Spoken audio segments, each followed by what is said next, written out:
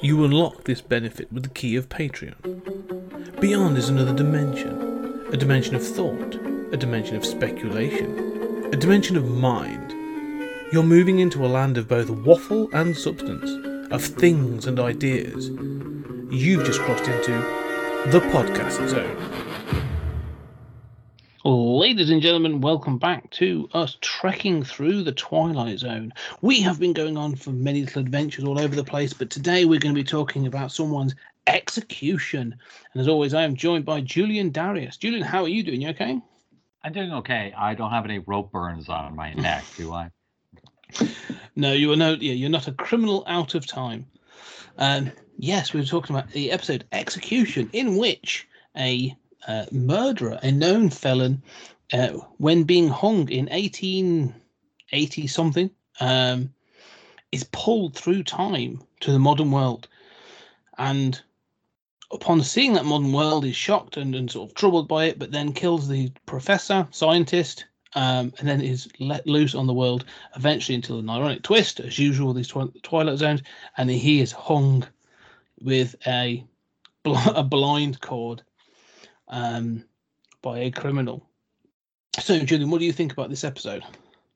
It's not a very impressive episode to me.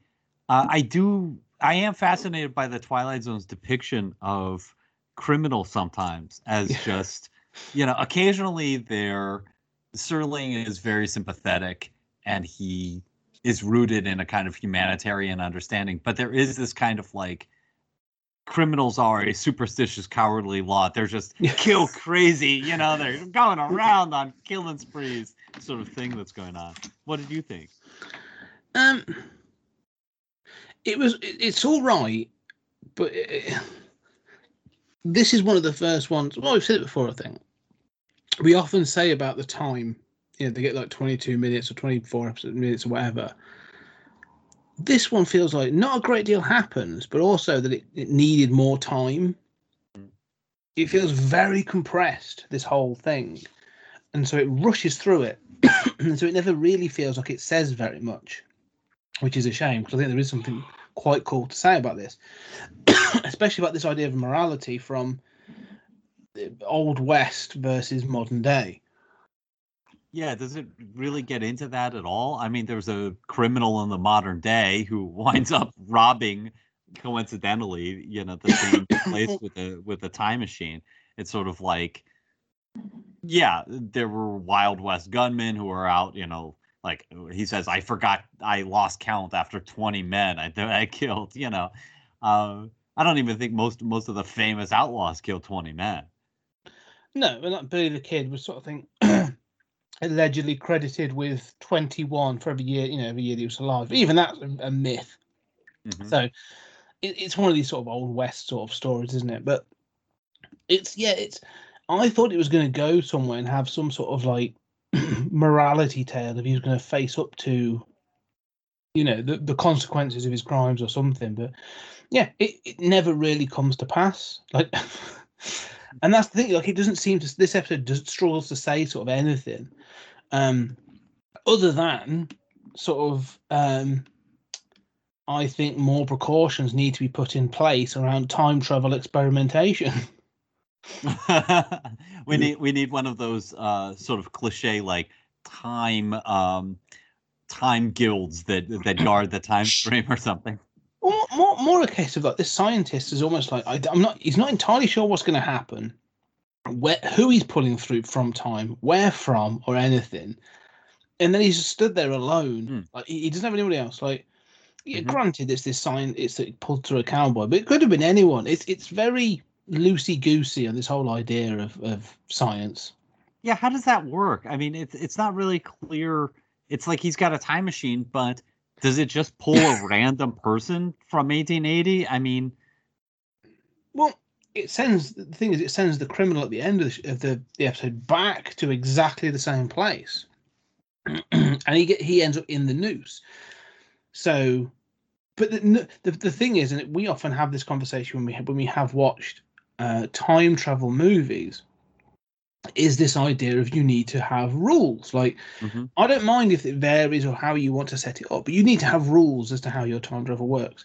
And previous episodes sort of got round that a little bit.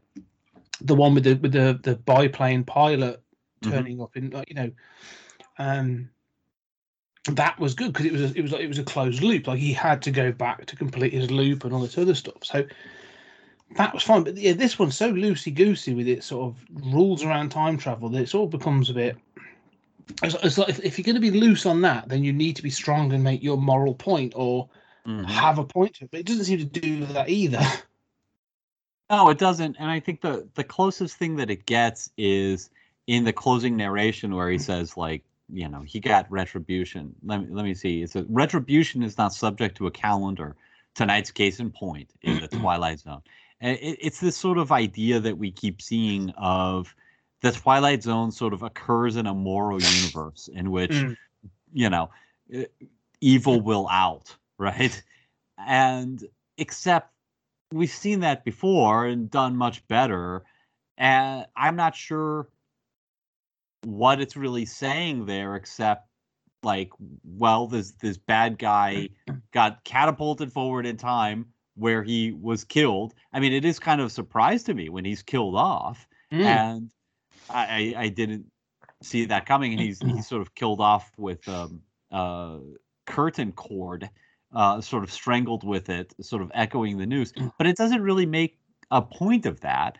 No. And then the criminal who's killed him goes back in time and dies in that news, which I'm not bothered by the fact that the time machine is still set to the same coordinates or something. That makes sense to me. I'm willing to go with it. But I don't understand how it plucks Caswell, this criminal from the past, and I don't really buy that.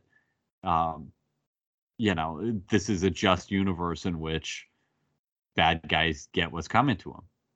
No, well, this is the thing as well, because it's sort of, again, I am a bit of a sucker for fish out of water as well. So I like these ideas of someone going through time and being the fish out of water and having to sort of, there's moments of seeing when the scientist does sort of pull back the curtains and shows him this modern world, these tall buildings and the cars, all that stuff. I kind of love in these sort of things, if it has an impact. But then when he kills a scientist and goes off into the street, like there's the bit where he's sort of on the phone and he's panicking in the phone booth, and he goes through the glass.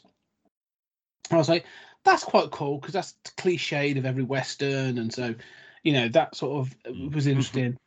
But then when he goes into that sort of bar or whatever, and he's confronted with the barman, that is the most tolerant barman Yes. ever. Like, he keeps putting up with this guy's stuff for ages. Eventually, he's like, right, I'm gonna have to call the police. And I'm like, he's trashed your place. He shot out your TV and all this other stuff. Like, you must have a really dodgy clientele if this is what you're willing to tolerate. Yeah, I thought that too. Although it's really like a minute as Caswell trashes the jukebox, and then the barman just sort of casually says, like, "You're going to pay for that," and then Caswell produces a gun, and then that changes the dynamic. And then at the end, of course, the barman, returns to sort of, "I'm going to call the police." I do think that whole sort of fish out of water thing is sort of charming. I mean, if there's one part that sticks with me that I like best about the episode, it's just this wild, uncontrolled cowboy outlaw who is just like, yeah, he clearly doesn't understand, like, this city is filled with police officers, and you're not going to go around murdering people left and right without being caught. Well, that I think would have been a more interesting ending, because if he got caught up by the modern policing, like, he's not going to be hung or actually to be he's actually going to serve time, or he's been caught by modern police, would be more interesting, because it'd be then his commentary on, actually, we've advanced beyond the lynching mob to becoming somewhere actually where justice is about serving a penance rather than execution. But it doesn't even do that. And what I find was interesting as well is when the barman does say you're going to call the police, you hear the alarm, the sirens, and Caswell reacts to that. He runs off, and it stopped me in my tracks at that point. So I was like, well, firstly, police didn't exist in 1880 in the Old West, so he wouldn't know what the word police means. And then to hear sirens again wouldn't mean anything to him. I don't think the Right. sheriff didn't turn up with a with a light on the back of his horse. So Yeah. Yeah. Yeah, they used a little miniature lighthouse of Alexandria on the back of horses. No, that's a very good point. And you often make these points about, especially the English language. And yeah, I mean, you made a similar point about the Immortal episode of sort of like, yeah, you're not going to speak the same way. And that's a very good point. And it's not something that a lot of shows, a lot of movies pay attention to, but you're quite right, of course. yeah, but it's it's is it a really weak episode? It made me think about the episodes we've gone. Oh, that's a really weak one. And I was like, well, you know what? It's not a bad concept. It's just badly executed and doesn't really get to its point. But I like this idea of someone being pulled through time and then having to, especially if it's a criminal or a bad un, as it were, seeing being pulled through time. Like, how does that affect them? And they would then have to navigate the modern world. Like that, there's something that interesting something could be done there. Something interesting could be done. Like, could they fall in with a modern gang? Like, how would they then? Yeah. How would they then deal with a modern gang? Like, not just a one-off criminal, but and I love the idea as well. Sorry, of this criminal that does come in, like as if a scientist has got a wall safe. Yeah. That is very. That has to be the strangest, most sort of annoying part of the episode. But, I mean, I like your idea of the fish out of water. I like that stuff too. I think that there's a version of this that is just of this episode that is just more focused on Caswell as an old-timey Western outlaw with no respect for the law, a sort of stereotype that really has more to do with Western movies than it does reality, who is like thrown into present day New York and goes on a wild killing spree. And it's just kind of a more comedic, lighthearted episode that just you get to watch his rampage, and eventually he gets gunned down by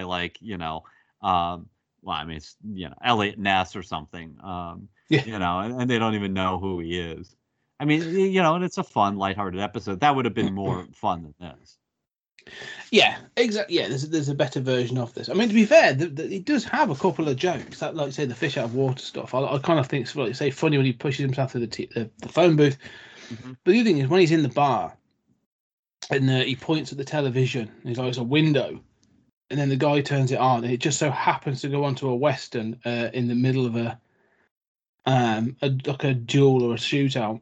And you get this. This film this episode both lives in and calls out the tropes of Western television in the 50s. Like you say, Caswell is an invention of Western movies, not the real Wild West. Yet when the thing that they show on the television with the tassels and the big leather chaps, again, is a product of Hollywood, not of the real Wild West. And it's calling that out, because he then shoots it down. But then, like I say, it's almost like it wants its cake and it wants to have its cake and eat it, and it doesn't quite work. It's not clever enough to do that in this case. Yeah, I mean, and that's part of the sort of rampage and fish out of water stuff that is at least entertaining. I mean, it's fun watching him react to the television. Although I notice he shoots second. So he's not a very good gunman. I don't know how he killed 20 men when he can't defeat a television. That's a very good point. Yeah, outgunned by a Saturday morning Western TV show. Yeah, but I'm sort of struggling to sort of get to a point with this episode because again we often sort of center in on a point about what it's trying to say or the theme or something that we want to. But there's just so little to this episode, in all honesty, that I'm a bit like, yeah, it's fine. I mean, I think it's that final narration of no comment on his death save this. Justice can span years. This sort of like evil will out message that we see a lot.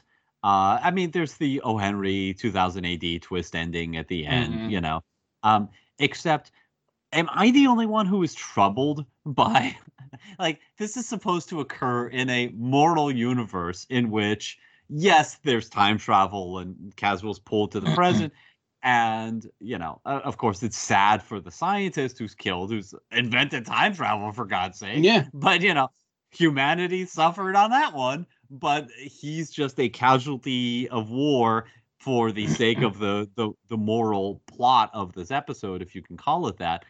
But then at the end, when they realize that they've hung somebody else and they take him down and he's dead. And, the minister, the priest says, like, I hope he wasn't innocent. I pray to God he wasn't innocent. I thought, well, I mean, first of all, that's a really blithe statement. It's like I remember the last time I ran somebody down with my car and I just stood over the body and said, yeah, I hope they've done some terrible thing in life to deserve this. Oh, well. But then I also was disturbed by he gives just enough to that performance, like he does really care, that I thought, oh, this is going to haunt everybody present. Like, they're going to go through their life and be like, I don't know what happened, but I hung an innocent man. This is not happening. That final moment, well, it's more the fact they agree to cover it up, because they're always like, yeah, we'll bury him. It's almost like we'll bury him and we don't tell anybody. Nobody has to know about this. Move on. Yeah, you say about this morality, but like it's inconsistent across this whole thing, which is why I think he should have been brought to justice. In the whole traveling back is ridiculous, but I think he should have been brought to justice by the police and had to face, modern justice, to say that, that's what you want to do. Like, we're beyond the lynching mob now. We face moral justice or something. But anyway, any final thoughts then on Execution? No, I'm just haunted by what I did to that poor person. Yeah, we'll let's say we'll keep that covered up. We'll leave that buried. Yeah, just bury the body. It's all good. Shit happens in the Wild West. Yeah, that's I think that's basically sort of what they have over some of those towns, isn't it? Sort of like, welcome to El Dorado. Shit happens in the Wild West. Anyway, ladies and gentlemen, thank you very much for listening. That was Execution. I hope you enjoyed it, and you'll join us on the next episode.